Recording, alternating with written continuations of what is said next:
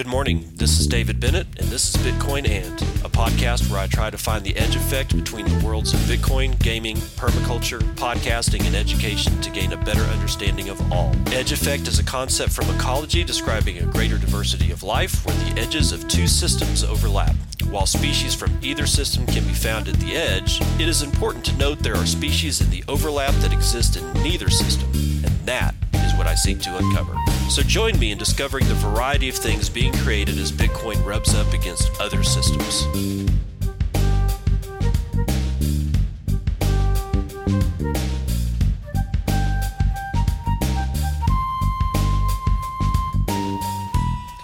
It is 9:10 a.m. Central Daylight Time. It is August the 16th, 2019.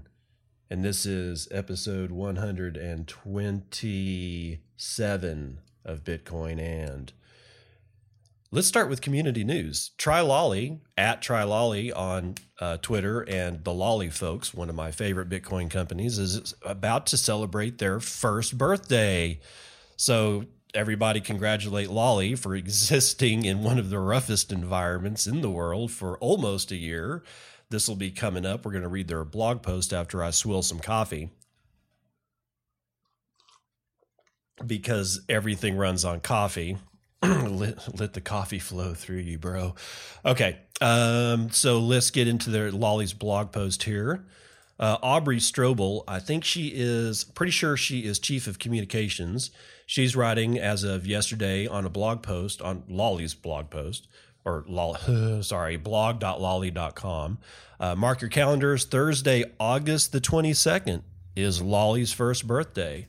We can't believe it's been a year since we launched and started helping people earn Bitcoin when they shop online. Time flies when you're stacking sats. Nice. Today we are announcing Lolly birthday parties all across the country. Decentralized future for the win. We want to encourage people all across the country to get together in person and talk about the power of Bitcoin. We're paying for free food, drinks, cake, and Bitcoin-related prizes as a huge thank you to our loyal users who have volunteered to host meetups in their community to celebrate our 1 year. And more importantly, celebrate Bitcoin adoption. See below for a list of Lolly meetup locations taking place on August the 22nd, which is Thursday. If you have a local Bitcoin meetup and are interested in hosting a Lolly birthday party in your city, it's not too late. Send an email to birthday@lolly.com with your name, desired location, and venue. Okay, so here's the location so far. And everything is like, this is all, they've all got RSVPs on it. So this is, RSVP links to them. So New York is going to be at Short Stories. Looks like Durham, North Carolina is going to be tentatively at Kotoku Surf Club. Los Angeles at the Angel City Brewery, Miami at Blockchain Center, Chicago, everything's to be decided. Washington, D.C. is at the Midlands. San Francisco, everything's to be decided. Same with Las Vegas. Minneapolis is going to be at the Pryes Brewing Company, Pryes. Memphis, Tennessee is going to be at the UMRF Research Park. Orange County, in Anaheim, California, is going to be at Golden Road Brewing, Anaheim. Cleveland is going to be at Beauty Shop. Columbus is going to be at North High Brewing. That's, of course, Columbus, Ohio. San Diego is going to be over at 9540 Town Center Drive. Portland, Oregon is going to be at Flying Pie Pizzeria, and that's all that has been announced so far. And Aubrey reminds us again, if you have a local Bitcoin meetup and are interested in hosting a Lolly birthday party, it's not too late. Send your email to birthday@lolly.com. Again, that is birthday.lolly.com. All right. The next one, I don't know who made it, but it's coming out of Twitter account at JLuciano1111. That's BJLUCIANO 1111. And all he put up was a little video of XRP zombies holding giant bags, walking across what appears to be a very hot, baked lava bed, catching on fire, struggling under the weight of their bags with music. I'd play it, but you're not going to get anything out of it because there's no vocals. It's just sound effects and the sounds of groaning and horrible things going on in the background. But man, if you have not seen this thing, it is freaking hilarious. So again, you can, if you go scan this, he put this up at 5:51 p.m. August the 14th. So at J Luciano 1111, look for a tweet around 5:51 p.m. and you'll find it. It's so freaking worth it. All right, no transition. We're going to go right into the morning roundup. Looks like China national currency turns out not being an actual crypto. This is Julia Magus writing for Cointelegraph about like a half an hour ago. The People's Bank of China has completed the development of a prototype for issuing a national cryptocurrency, as Cointelegraph reported on August the 11th. As it turned out, it will be powered by a two-tier operating system, which, however, will not be fully decentralized.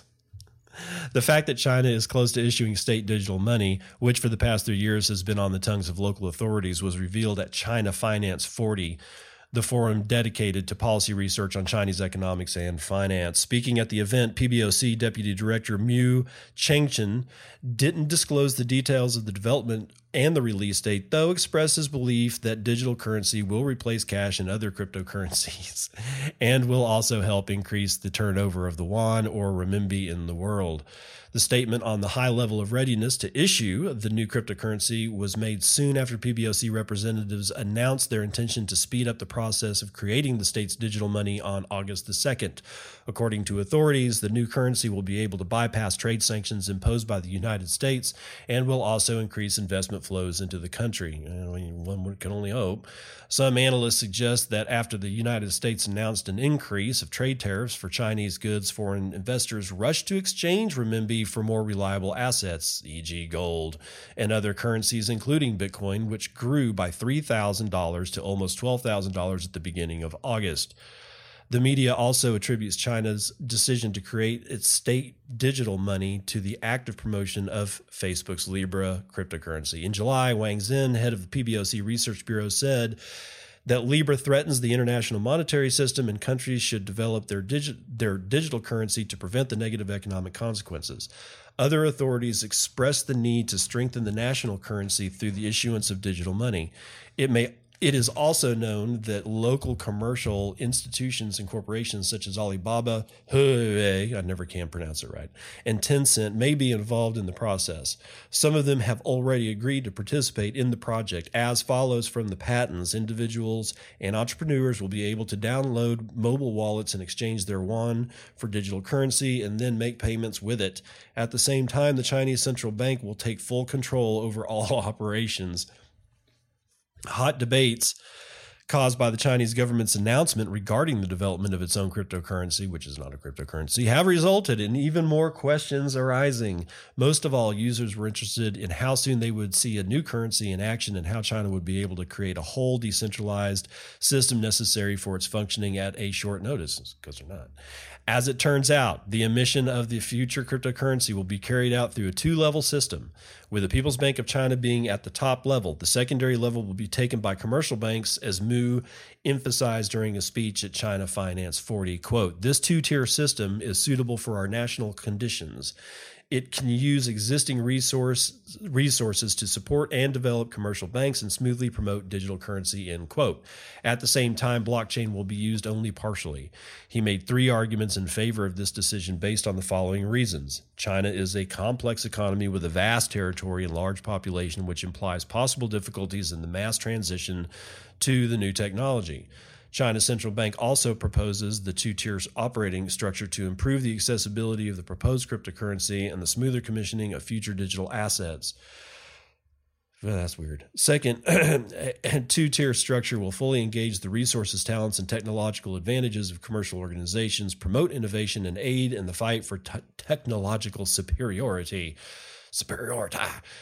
Thirdly, the use of a single-tier operating architecture may reduce the role of banks in the financial services chain. Mu added that within such a framework, China's central bank will directly interact with the population on issues related to digital currency, which will negatively affect the ability of commercial banks to lend and will reduce their competitiveness. This may lead to increased prices and social financing costs, as well as damage to the real economy. Negative public sentiment has seemingly continued to worsen as new details leaked on the internet. Many entrepreneurs, bloggers, and crypto enthusiasts opined the new cryptocurrency would be used for tracking users' data or controlling their funds. Maddie Greenspan, senior analyst at eToro, expressed a similar view on China Central Bank's new initiative. Quote, "They want a greater level of control and surveillance. This will give them a bit more hands-on authority. This currency is not designed to give people financial freedom like other forms of crypto, but rather to provide the Chinese government with a way to monitor transactions," end quote. The blogger Ben York devoted an entire article to expose the future Chinese cryptocurrency, in which he cited 5 facts confirming why, quote, China probably isn't opening up to digital currencies, end quote. There is nothing public at all. In essence, the creation of a cryptocurrency implies the use of blockchain technology and, accordingly, the involvement of experienced organizations. At the same time, the Chinese central bank intends to use a private chain that will operate on fully controlled private nodes. Jeez. York refers to the payment systems Alipay and WeChat Pay, which have almost completely replaced Chinese traditional payment methods. In 2018, they processed 57 billion transactions at almost 1,800 transactions per second, which is higher than the bandwidth of Bitcoin, Ethereum, Ripple, and EOS. In addition, the author notes that the absolute absence of anonymity in such systems, users' information is tied to the wallet address, which means that it is controlled by the developers. As a final argument, York says that the main goal of the PBOC is not to make cross-border payments transactions easier, but to restrict local banks' access to loans and shadow banking. Probably in an attempt to resolve public concerns, PBOC members said they would take measures to prevent an overrepresentation of digital currency, and as a result, the manipulations involved to ensure that the PBOC's digital currency isn't overrepresented. Commercial institutions will transfer the full transaction amount and 100% reserve to the People's Banks of China. Thus, the new cryptocurrency will remain central. Mu added that the future currency doesn't pay interest on cash, it will not trigger financial disintermediation, and it will not have a big impact on the existing real economy. In addition, all current regulations on cash management, anti-money laundering, and counterterrorism financing should be observed. Overall, Overall, the soon-to-be-created national currency raises more questions and doubts in the eyes of the community over the true goals of its creation. China may be able to use its crypto to attract and deter investors affected by the United States-China trade war, as well as use an additional argument in its dispute with Washington. However, it is still unknown whether the currency will be able to seriously compete with decentralized coins such as Bitcoin. The question of the timelines also remains open. According to Greenspan, the central bank statement might be interpreted not quite correctly. Quote, "This wouldn't be difficult for the Chinese government to put out in a week or two. This has more to do with political power. Capital controls are very tight in China, and they want to keep a strong eye on money supply. So what they probably mean when they say it's ready to go is that they simply have the willpower to put it out." That's kind of an interesting take. Looks like China's on the brink of doing, I don't know. I'm just going to go ahead and say it. It's kind of stupid. And if it's going to be that centralized, then I hope they have safeguards, for the inevitable hack. Because that's just a huge ass. That's a pretty big honeypot when you get right down to it. That's a big ass honeypot. I don't know. Maybe it will actually take some of the pressure off of us and having all these, these hacks done at Binance and whatnot like that. But don't hold your breath on that. Still, this is going to be bad no matter what happens, because if your identity is directly tied to your wallet and you can't use a wallet without, handing over extreme KYC AML stuff, then they're going to know exactly where you were, exactly what you bought, when you bought it, and you can't buy anything else. And this is, again, this is why I Bitcoin. This is exactly why I Bitcoin. So whatever. All right, next up, Cointelegraph's Colin Post is writing Coinbase custody buys Zappo institutions, continuing rapid expansion. This was put out sometime yesterday. Coinbase Custody has reportedly acquired Zappo's institutional businesses to become the world's largest crypto custodian by assets under custody. Major crypto exchange Coinbase announced the news in a post on the company's blog August 15th. The news follows rapid growth on the part of Coinbase's year-old custodial wing, which only 2 months ago reported assets under custody valued at $1.3 billion US. According to the announcement, the new acquisition puts Coinbase custody assets under custody at $7 billion. So wow, that's kind of 3xing right there. Zappo is itself a major crypto wallet provider who has apparently been in negotiations with Coinbase custody over the sale of its institution's business since the middle of May this year. The announcement claims that Coinbase custody now stores on behalf of more than 120 clients in 14 different countries. In affirming the company's commitment to its institutional services, Coinbase wrote, quote, "Our institutional range of products provides a seamless, powerful, and compliant ecosystem for our clients to trade, store, and interact with their crypto." It's Coinbase, y'all. Run away.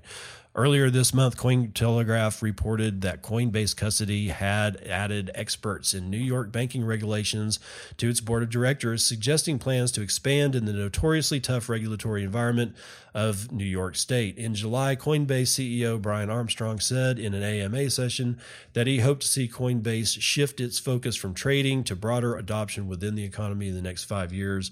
As of press time, Coinbase had not responded to Cointelegraph's request for comment. Y'all, this is Coinbase.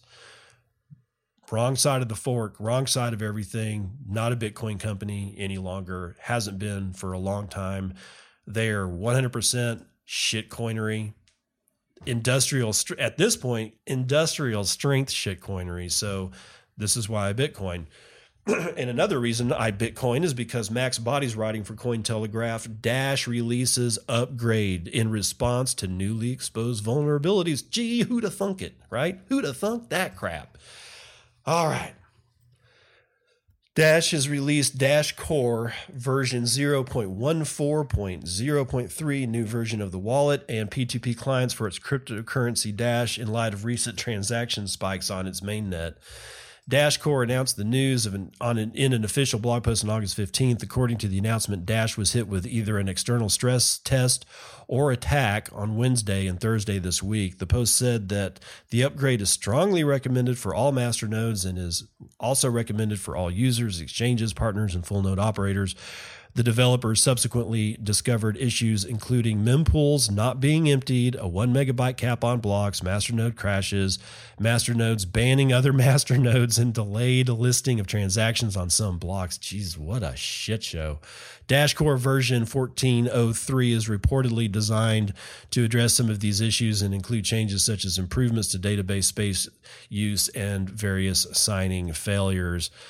Near the end of 2018, the United States-based fast food chain restaurant called Church's Chicken began to accept payments in Dash at its South American branches in Venezuela. There are reportedly 10 Church's chicken restaurants in Venezuela, and all of them decided to accept Dash. Bad move, y'all. At the time of their decision, the restaurant reportedly claimed that it was their first global fast food restaurant to take crypto payments. In a less than savory turn of events, a man in Israel allegedly stole over $9 million in Dash from his roommate. Afek Zard allegedly stole 74,990 Dash from Alexei Yarmenko, who apparently is an early cryptocurrency investor that taught his roommate about crypto. Zard has been indicted, standing accused of stealing the assets in Yarkomenko's wallets and transferring them to his own address. In addition to the theft, he has been additionally accused of money laundering and penetration of a computer to commit offense. That dude is going to fry for that last one. Yes, he is. Yeah, churches, you really need to rethink this whole Dash thing in light of the fact that, I don't know, masternodes are crashing and what else did it say? Delayed listing of transactions on some blocks. It's bad. Don't use this shit. Use something that actually works and continues to work and has been working for 10 years. And now we've got Lightning. So there's no reason for BSV. There's no reason for BCH. There's no reason for any of this shit. And if you want to make a huge transaction on chain because you're buying a house, fine. That kind of shit is what this is built for. But like buying a leg of chicken, just use Lightning. Come on, man. It's not all that difficult. Come on. Bitcoin magazines. Let's see. Oh, there's no author on this, so I guess it's coming from the editorial core or something. Wait, hold on. Let me make sure. I want to make sure I give proper attribution because I don't write these things. Nope. This is apparently Bitcoin Magazine writing as Bitcoin Magazine. As regional adoption grows, Bitcoin leads the way for Colombia. According to a July 2019 survey conducted by Paxful, a peer-to-peer Bitcoin exchange serving Latin America, more than 86% of Colombians surveyed indicated familiarity with cryptocurrency, and Bitcoin is leading the way. According to Paxful data shared with Bitcoin Magazine, the online public survey garnered 1,011 total participants. Of these, 94% were between the ages of 18 and 54. Participants skewed 62% female. It was conducted with support from Toluna Insights. More than 79% of the respondents indicated that they were familiar with Bitcoin, while privacy-focused Bitcoin came in second place. That's interesting. With less than 4% of respondents indicating familiarity. Only 6.43% of respondents said that they had invested in cryptocurrency in the past, but more than 80% signaled that they were open to doing so. All told, the survey results paint a picture of increasing willingness by Colombians to adopt cryptocurrency with a clear bent toward Bitcoin. Now, see, the Colombians know what's up. Quote, one major highlight from the survey is that 91% of the respondents agreed with the notion that digital currencies will mark the future of world trade. Ray Youssef, the CEO and founder of Paxful, said, quote, this served as a greater indicator of what the future of cryptocurrencies could look like for Colombia, end quote. Paxful's bullish survey results are not the only indicator that Colombia is becoming a hotbed for Bitcoin adoption. In May of 2019, the country's weekly local Bitcoin's trading volume reached its all-time high of more than 10.6 billion Colombian pesos, according to CoinDance. Ever since, the figure has hovered well above the 6 billion peso mark. Quote, we have seen an interesting increase of over 70% in trades compared to the previous year of 2018, Youssef explained. These numbers also corroborate the results that this study shows us that Bitcoin use is on the rise, end quote. As the next door neighbor of Venezuela, a country whose fiat currency is failing, that's not the word I would have chosen, but whatever, and whose own Bitcoin adoption has exploded, it's possible that Colombians' relatively open attitude toward the original cryptocurrency has been influenced by regional factors. Whether the root cause, it's clear that the region is outpacing the rest of the world. That's kind of what I've always been thinking, that Venezuela, South America, and then lower Central American countries are going to be like where you see this shit really fly.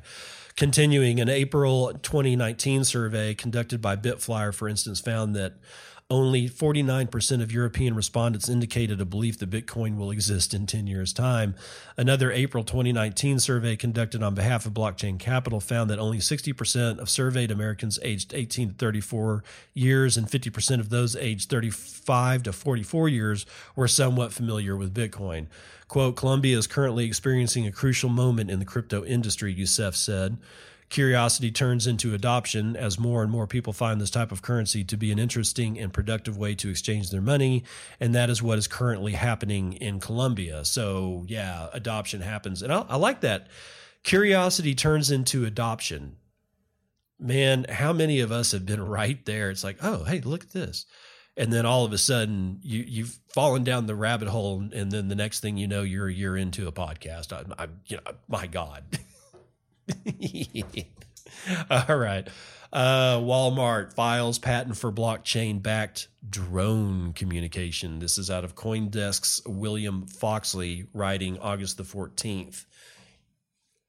Walmart has reasserted its interest in blockchain-backed drones with the recent patent application. The commerce giant filed for an application entitled Cloning Drones Using Blockchain in January 2019, with the United States Patent and Trademark Office publishing the patent on August the 1st. The patent for an unmanned aerial vehicle blockchain-based coordination system was sorry, it's hard to read shit like this without laughing. Published the same day as Walmart's digital currency patent application. This is so hard.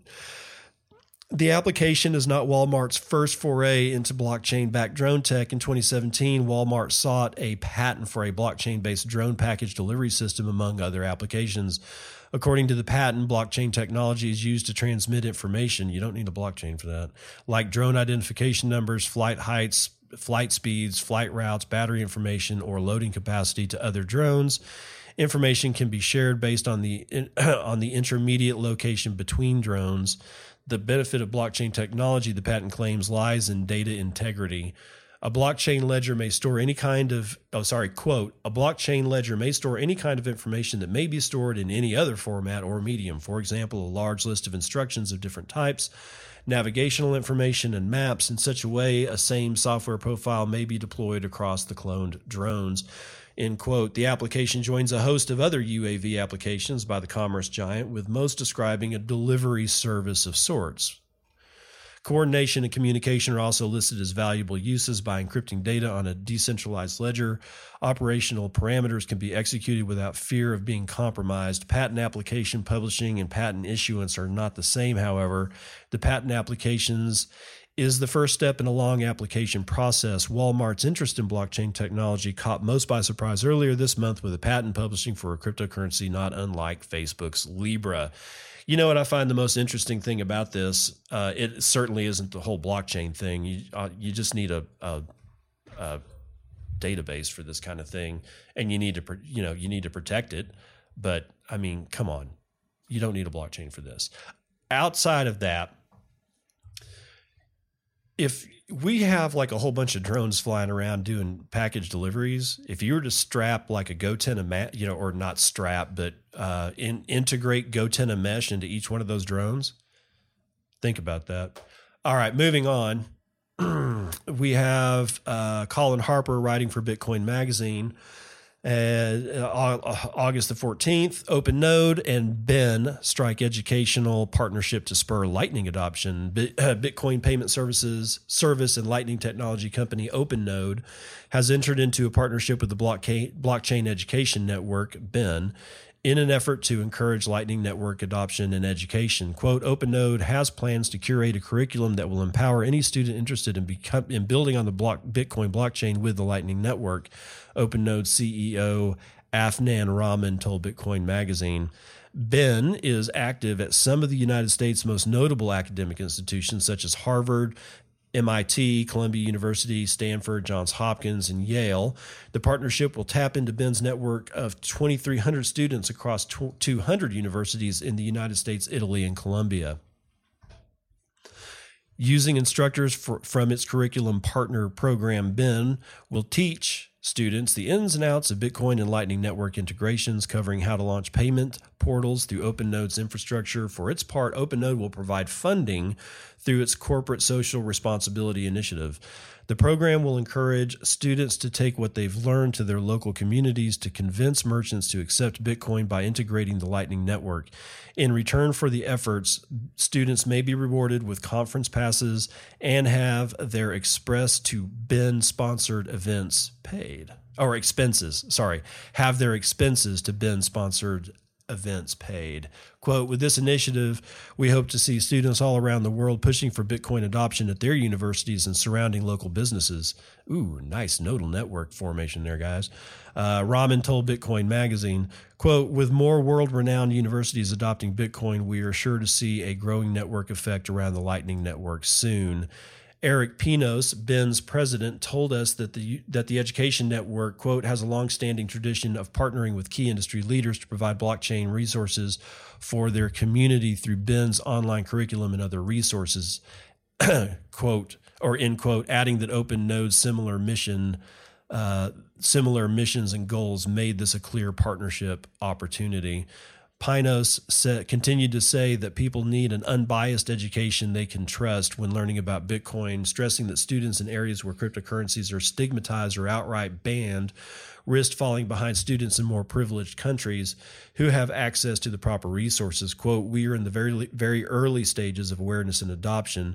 In some countries, Bitcoin is considered illegal or a scam. Education is vital in order to avoid misconceptions and minimize risk, end quote.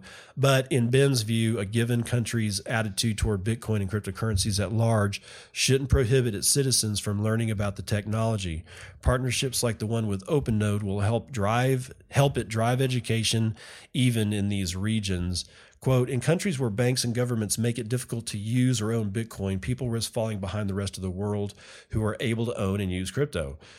We believe the future in blockchain and we believe the future is blockchain and the future is moving with or without you. Education has no regulation. Even if Bitcoin is illegal in your country and you are not a developer, the movement is going to continue and anyone can be a part of it. I think that's the end of that, but that's really important. This is not a fad. I've said it before. I'm going to say it again. I'll say it 100 times until I die. It's not a fad. It probably had fad status a long time ago, but it's not a fad. That should be readily evident in things like digital currencies coming out of China. The only way and that was going, and here's the catch, guys. That shit was always going to happen. Society was going to go cashless. And it's a scary, scary, scary freaking thing to be in a cashless society where everything is tracked. So even for all those naysayers out there who say, see, that China's going to kill Bitcoin. No, China's not going to kill Bitcoin. Nobody can kill this thing. And everybody does not. There are so many people that have not a need, but it's just cringeworthy to think that everything you buy is being tracked now. And I want out of it just for no other reason than just that. Nobody needs to know where I bought my coffee.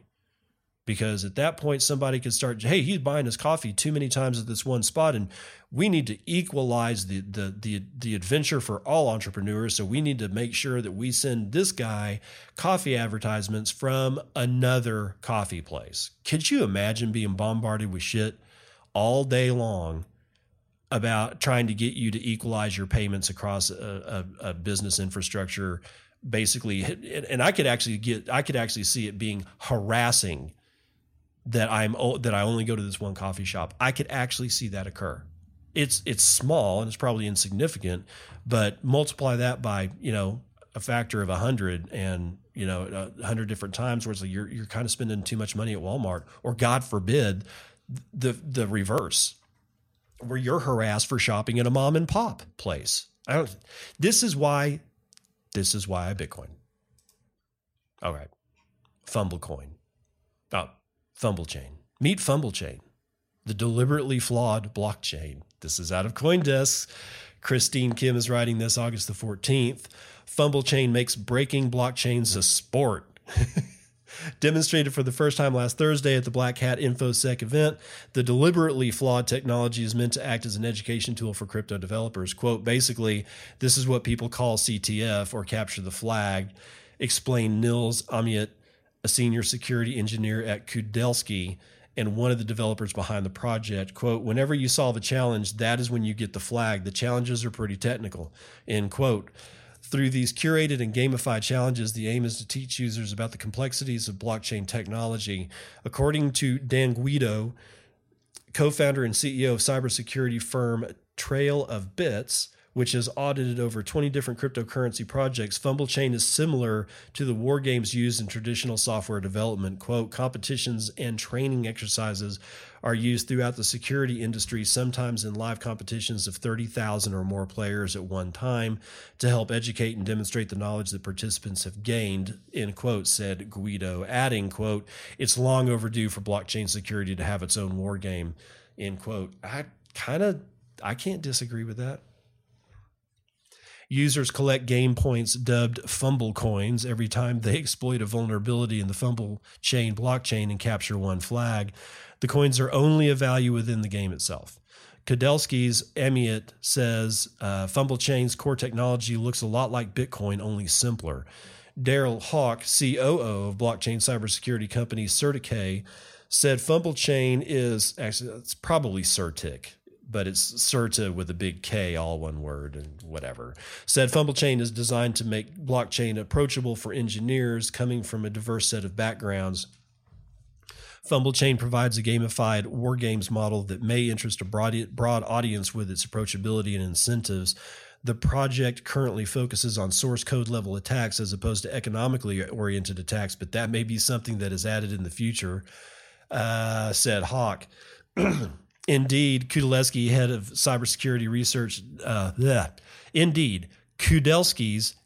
cybersecurity research, Nathan Hamill, hopes Fumble Chain will take on a life of its own now that the code has been open sourced on GitHub. Sweet. Quote, so many projects like this have a tendency to wither away as people move on to other things, said Hamill. I feel the only way to have a successful project like this is to have it be open sourced. We're hoping people continue to not only utilize but develop new challenges and really come on board and be part of the project. Wow. Fumble Chain was birthed after Kudelski completed a number of security audits for cryptocurrency projects, including Privacy Coins, Monero, and Zcash, said Hamill. The first challenge on Fumble Chain simulates what is called a replay attack, where duplicate transactions are generated on two separate chains. This attack vector was a concern back in 2017 during the chain split between Bitcoin and Bcash.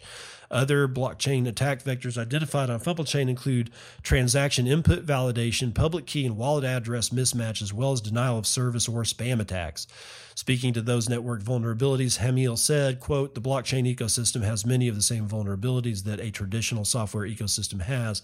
If you think about it at a low level, a blockchain is not very useful without the ecosystem around it, exchanges, wallets, etc., end quote.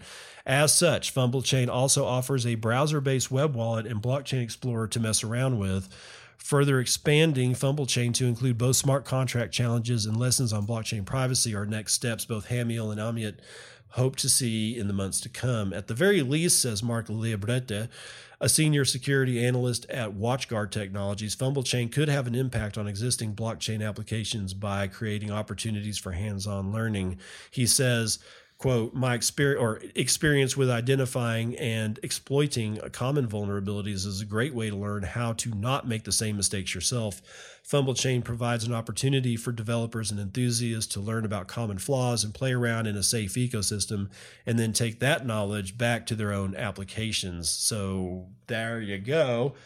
I love gamifying stuff. If you make a game out of it, I believe wholeheartedly that more education in science, math, and stuff like that should actually be done through games rather than the mind-numbing nails on chalkboard model that we have now. Just saying. Where are we at here? Oh, Landon Manning is writing for Bitcoin Magazine. Let's see. He's saying Samsung adds Bitcoin support to smartphone wallet application. Now, he's writing this on August the 14th.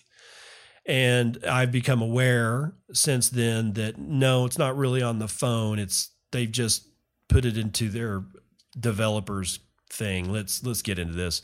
Just be aware it's not really in the phone yet. Okay, just so everybody chill out. South Korean tech company Samsung has added full support for Bitcoin through its blockchain key store application. The largest corporation in the country, Samsung has been making piecemeal moves on blockchain and crypto industries over the past year. In February 2019, the company announced that its newest phone, the Samsung Galaxy S10, would include baked-in cryptocurrency wallet support for users to store their private keys, with its only real competitor in the crypto-enabled smartphone business being much smaller companies. This drew a fair deal of fanfare from the crypto community. When the phone first hit the market, however, the wind was a bit deflated from the crypto world's sales as some restrictions became apparent. At launch, it only supported Ethereum and a handful of tokens built on its infrastructure. This meant that CryptoKitties and the gaming-focused Engine token were fully supported, but there was no love for Bitcoin itself. Assholes. Several months later, Samsung began making public plans for its blockchain and cryptocurrency software development kit, the SDK, although it claimed that a wider release of the blockchain key store SDK would not take place until the end of 2019. Users were still able to pay for a pilot program, which again included wallets like the baked-in wallet on the Samsung Galaxy. On August 13th, 2019, Samsung revealed its future support for Bitcoin functionality. On the developer page for early access users of the key store, a table detailing supported cryptocurrencies was serendipitously changed to reference support for the Bitcoin and Clayton. Oh, man. Bitcoin and Clayton blockchains, along with the existing support for Ethereum. This support is limited to the Galaxy S10e, S10, S10 Plus, S10 5G, Note 10, and Note 10 Plus, and is only available to Samsung users in Canada, Germany, South Korea, Spain, Switzerland, the US, and the UK. Although this edition of Bitcoin support seems fairly tepid at the moment, it's worth keeping in mind that all of these plans are still in the beta stage. However, with Samsung investing millions into offsite wallet developers in April 2019, it seems clear that there are concrete steps in motion to imbue Samsung products with greater blockchain and cryptocurrency support. So, takeaway, it's not in the damn phone yet. Okay, it's not in the phone. The next phone that they mint or found and put in a box and shipped to you is not going to have that support yet. It'll come. Be patient. Just be patient. All right, hold on here. Okay, Marie Hullet is writing for Cointelegraph, August the 15th. That would be yesterday. She says, Malaysia's electric utility says Bitcoin miners stole $25 million in power. Malaysian power utility firm Tenaga Nasional BHD, TNB, let's just call it TNB, is tightening measures in a bid to stem the millions lost to electricity theft by Bitcoin miners. According to an August 15th report from local real estate news site EdgePop, tampered electricity distribution boards used in local Bitcoin mining operations have cost TNB $25.3 million US as of June 2019. There have been 437 cases of mining-related power theft in Peninsular Malaysia over this time period, 370 of which were recorded in the state of Selangor. TNB is the sole electricity firm in Peninsular Malaysia and also the largest publicly listed power company in Southeast Asia. Really? That's really interesting. With $23.6 billion in assets. According to TNB Metering Distribution Network General Manager CT Sarah Johanna Mode Side, sorry, that's not part of the name, said the firm will take legal action against account holders which affect premise owners, even in cases where the theft has been perpetrated by their tenants. Oh, dude. Quote, a letter of demand will be issued to the owner of the premises account after we disconnect the electric supply. Under Section 37 of Malaysia's Electricity Supply Act, those charged with power theft face a maximum penalty of $24,000 US and 3 years imprisonment. The firm is limited in its actions to being allowed to disconnect power supply for a maximum of 3 months. It can, however, file claims for payments owed dating back as far as 5 years. In a bid to protect premise owners, TNB has recommended they temporarily transfer their TNB to their tenants' names. That's what I would do. As reported earlier this month, Malaysian authorities raided 33 premises related to Bitcoin mining after detecting they were stealing power at a cost to the firm of $761,000 US. While Malaysia permits Bitcoin mining and trading with no restrictions, the country's central bank has issued a statement that Bitcoin is not considered to be legal tender and that users are poorly protected from fraudulent schemes and operational risks. This summer, reports emerged that police in China had reportedly gathered evidence of people laying cables via fish ponds to steal oil well power to fuel their Bitcoin mining. Steal oil? Oh, man, that's just bizarre. In February, a group of suspects were arrested in the German city of Klingenthal, Saxony, after being accused of stealing over $3 million worth of electricity to operate a mining farm. So... I probably shouldn't laugh because if that shit continues, you're just beating a bear in the back of the head at that point. And don't steal electricity, guys. Come on. All right, let's see. Anything else here? Oh, yeah. Maryland targets trading platform fraud as it joins crypto sweep effort. This is Daniel Kuhn writing yesterday for CoinDesk.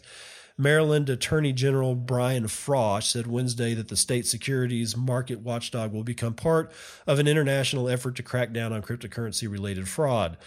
The state is the latest to join Operation Crypto Sweep, an initiative led by the North American Security Administrators Association, NASAW.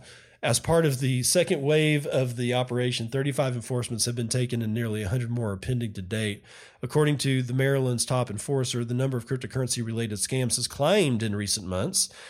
Accordingly, the Maryland Securities Division has taken an enforcement action against a crypto promotion scam promising 150% returns on investments.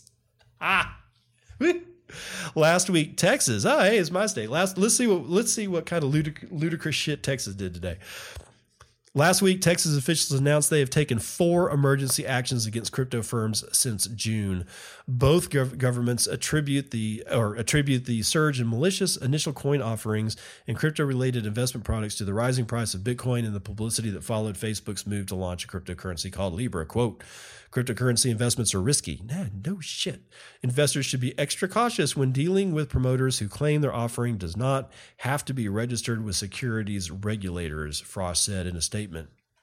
He continued to say returns of 150% are as rare as Bigfoot.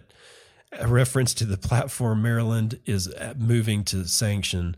The division has also created a helpline and educational videos and yada, yada, yada. And that pretty much does it for that one. So, of course, the scams are never going to end, man. They're always going to be here.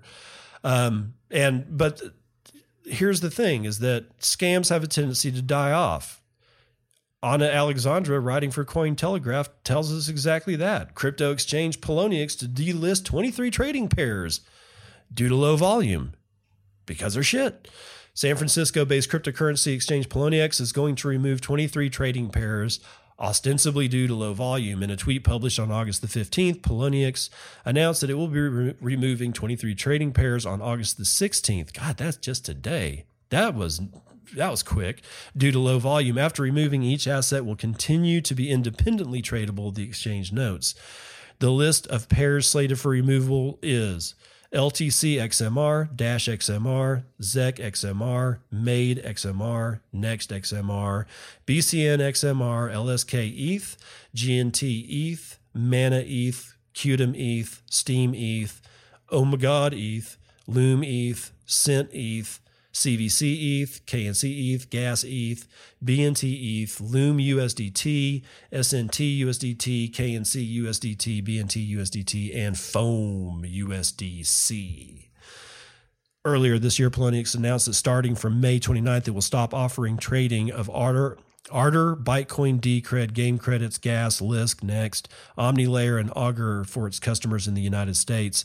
At the time, Poloniex said that the decision was motivated by the uncertain regulatory environment in the country. Quote, specifically, it is not possible to be certain whether U.S. regulators will consider these assets to be securities, end quote, the exchange tweeted.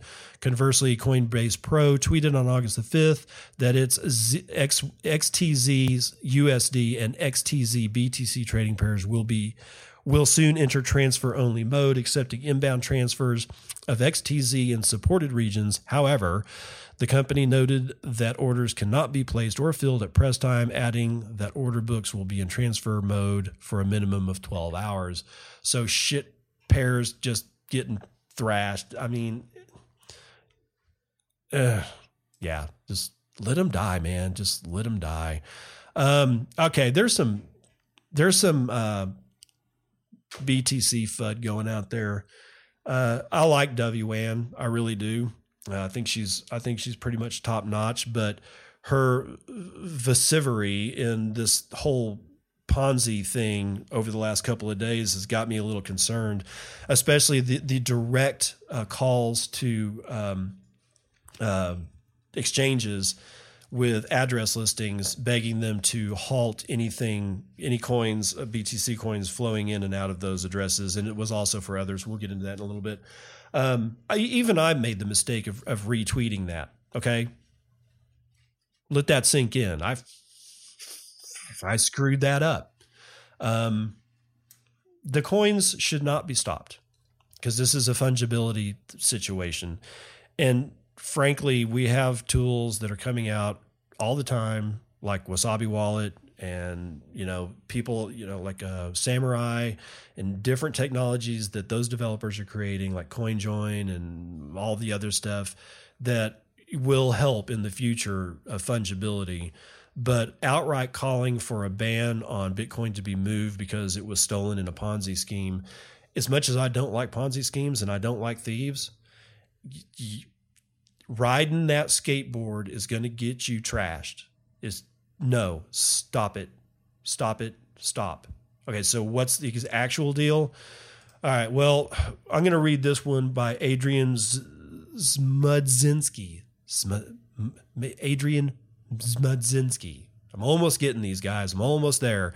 He's writing for Cointelegraph. Researchers say Bitcoin price drop not caused by $3 billion US BTC dump. Bitcoin's recent price drop has not been caused by a Bitcoin sell-off from a $3 billion Chinese Ponzi scheme plus token, according to researchers at crypto analytics firm Token Analysis. As Bloomberg reports on August the 15th, co-founder of London-based cryptocurrency analytics firm Token Analyst, Sid Shakar, said that the Bitcoin dump by the Plus token operators cannot be the cause of the recent price drop. Notably, the firm did not find any evidence that Plus token moved any significant amounts of Bitcoin to any known exchange addresses. He says, quote, "It doesn't look like any of these addresses are exchange owned, so that was enlightening. We'll keep an eye on this to see if they do move hundreds of millions into exchanges at some point," end quote. The findings dispute recent claims by founding partner of blockchain-based investment company Primitive Ventures, Dovey Wan, who suspects Plus Token has been selling great quantities of Bitcoin. However, Token Analyst analyzed Plus Token's transactions on the Bitcoin blockchain and found that thousands of Bitcoins were sent to online mixing services to obfuscate the origins of the coin. Well, of course. Much of the scammers' money filtered into mixing-type services about a month ago, Shakar added. As Cointelegraph reported in July, Vanuatu, a Pacific Island country, has extradited 6 Chinese citizens arrested in the course of an ongoing investigation of Plus Token to the mainland. Okay, so Dovey was concerned about all these coins that were moving, and the high level amount of BTC was moving around.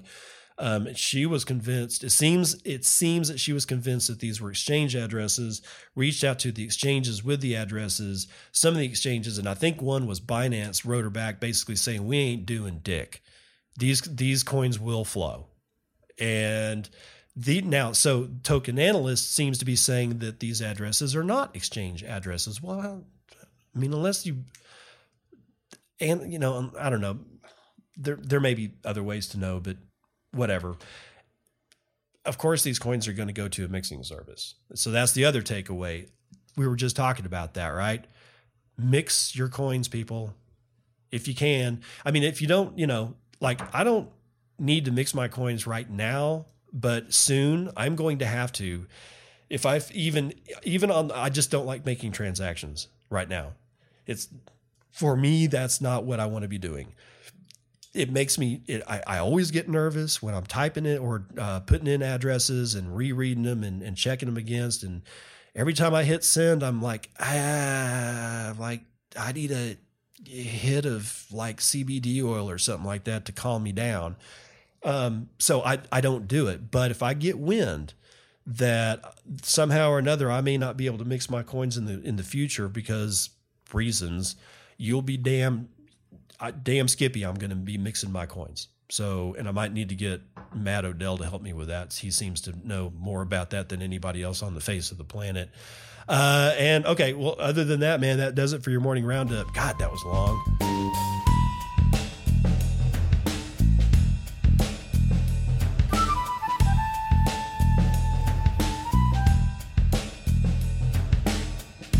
Okay, vital statistics. Clearly, we're kind of in the dumps.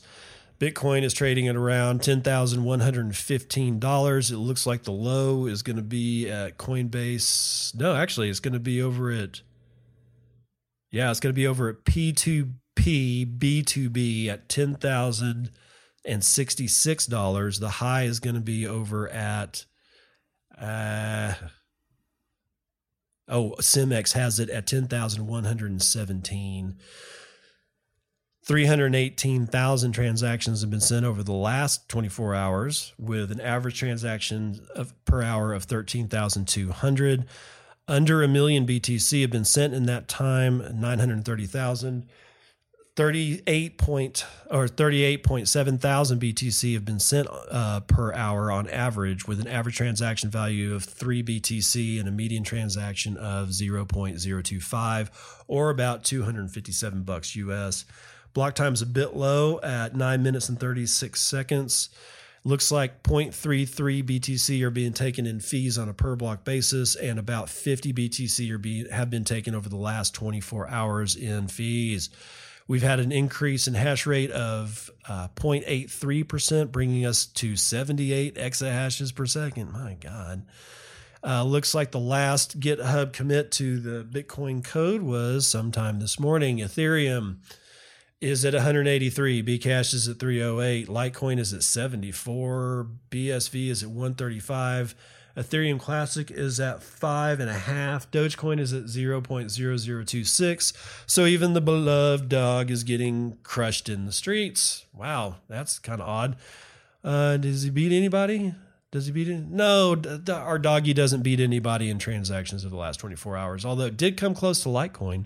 They're actually neck and neck. Dogecoin is at 23,600. Litecoin is at 23,700. So there's only a 700 or 100 transactions over on Litecoin over the last 24 hours. Mempool, what do we got? I got nothing but a whole bunch of over 1 megabyte blocks. We are 11 blocks deep into the mempool, and there's going to be 17,500 unconfirmed transactions as of 10:07 a.m. That's Central Daylight Time. So that's going to do it for your vital statistics.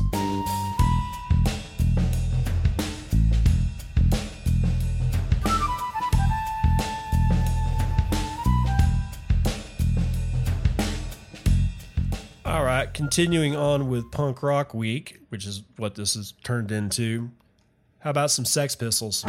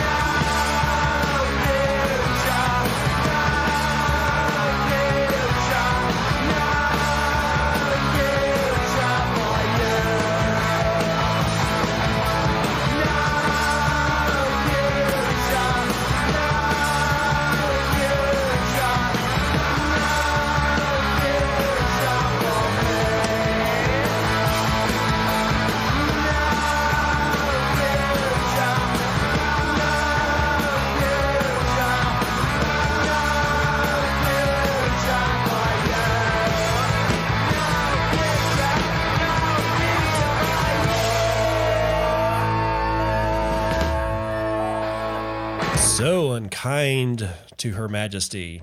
Oh, well, it was the 70s. What are you going to do?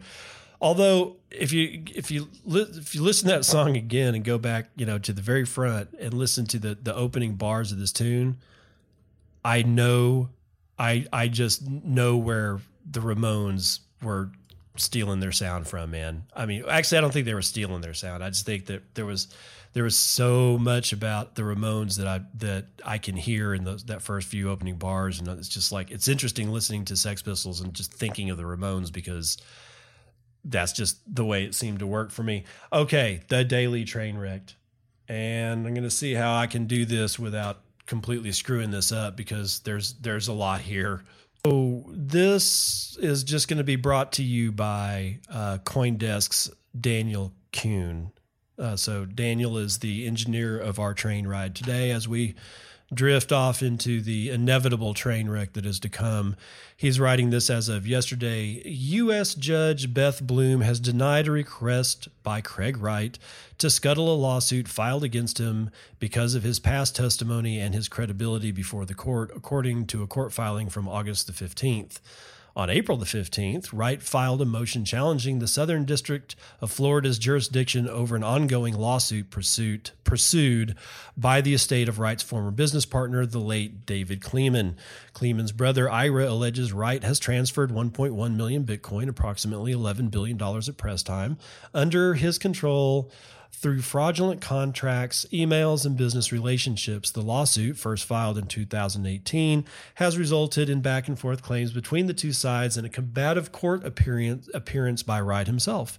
Wright has claimed in the past to have invented Bitcoin through the pseudonym Satoshi Nakamoto, a claim that has been attacked by numerous critics.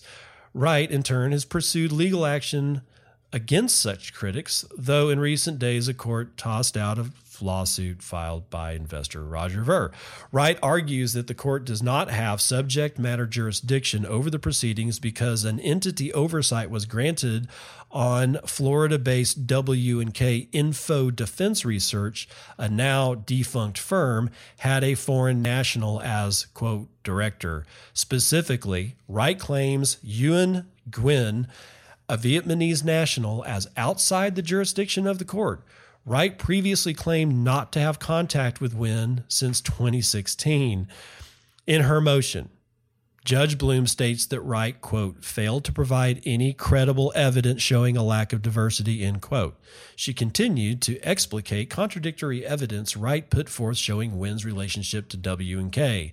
Bloom provides 5 statements where Wright obfuscates the ownership structure of W&K. At varying points, he said that only Kleeman owned W&K, that he and Kleeman split ownership, and that he has no idea who the owners are. She calls Wright's arguments for dismissal, quote, novel, as he seems to argue that even though his numerous conflicting statements are the very reason confusion has been created, the court should nonetheless use these statements as a basis to challenge the court's subject matter jurisdiction, end quote. In weighing the evidence, the court simply does not find the defendant's testimony to be credible. Now, Bloom said, Wright insists that, quote, 3 additional parties may be members of W&K, and these persons and entities destroy jurisdiction. After a careful review, Bloom found Wright's evidence for supporting that claim that when his ex-wife Lynn Wright and the liquidated firm CoinX were party to W&K as insufficient. In particular, she found emails purportedly written between Wright and Kleeman, as well as business regulations submitted as evidence as, quote, extremely speculative. In a paragraph break, Bloom notably quotes Sir Walter Scott's Marmion. Oh, what a tangled web we weave when first we practice to deceive.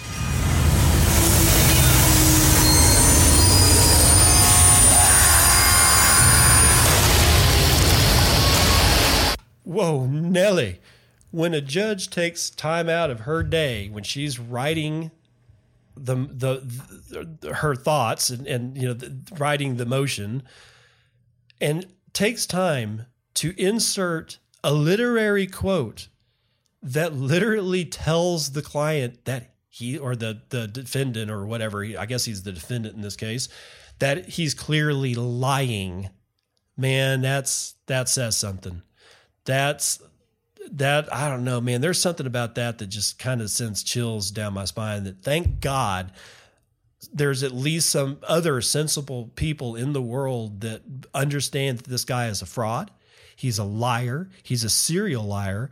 He's done, I don't know, what else is there between fraud and lying? If you're a fraudster and a liar, I guess the only thing left is to become a homicidal maniac. I don't know, man, how much bad it can get, but whatever. This judge basically just blew everything kind of right out of the water. So, just to continue, we're going on here. Further, Bloom states that the federal district court, in fact, have subject matter jurisdiction over civil actions where the amount in controversy exceeds $75,000 US, and the suit is between citizens of different states. So yeah, she crushed him on that one. Anyway, it doesn't look good for Wright, and that means that I'm happy. I know I don't want to revel in the misery of others, but Craig is a different deal altogether, and screw that guy. The smoldering pile lays in the corner.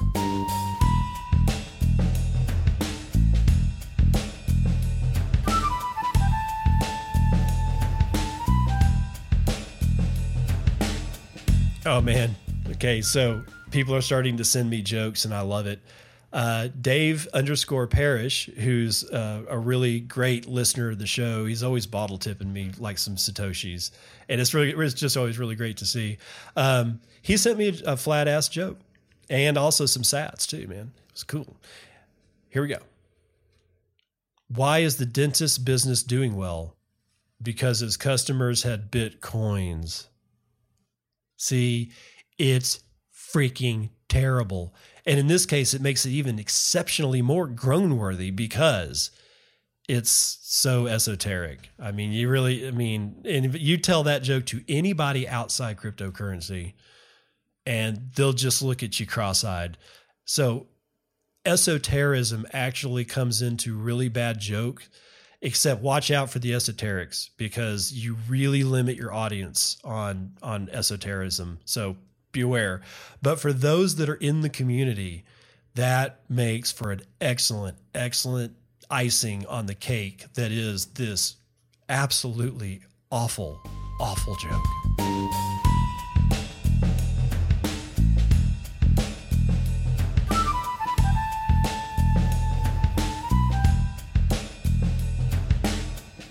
Wow, show's running long. We're at right at about 1 hour and 8 minutes in. So, it's the weekend. Y'all be careful. Do not get on a boat. I'm seeing even more references to Bitcoiners going out on boats. Don't do that. If you have to go on a boat, make sure you leave your private keys somewhere safe. And that does not mean the glove compartment of the boat. Otherwise, you'll end up with a tragic boating accident. So don't do it. I hope everybody has an absolutely stellar weekend. Sorry about Wednesday's show. It was really rough. I'm on a different schedule altogether now because my kids have gone back to school. Wednesday was their first day at school, and the whole thing, I'd been used to schedule for the summer, and now it's like a different wake up time and dragging ass. Anyway, I do sincerely apologize for the roughness of Wednesday's show. My God almighty. I'm surprised I survived it. Let's see, anything else going on? Where are we at price, just so we can cap it off? We're at 139. This is out of, oh my God. Bitstamp has a Bitcoin listed at 10,133.19 as of 10:22 a.m. Central Daylight Time. Other than that, guys, I'm going to see you on the other side. This has been Bitcoin and I'm your host, David Bennett. I hope you enjoyed today's episode and hope to see you again real soon. Have a great day.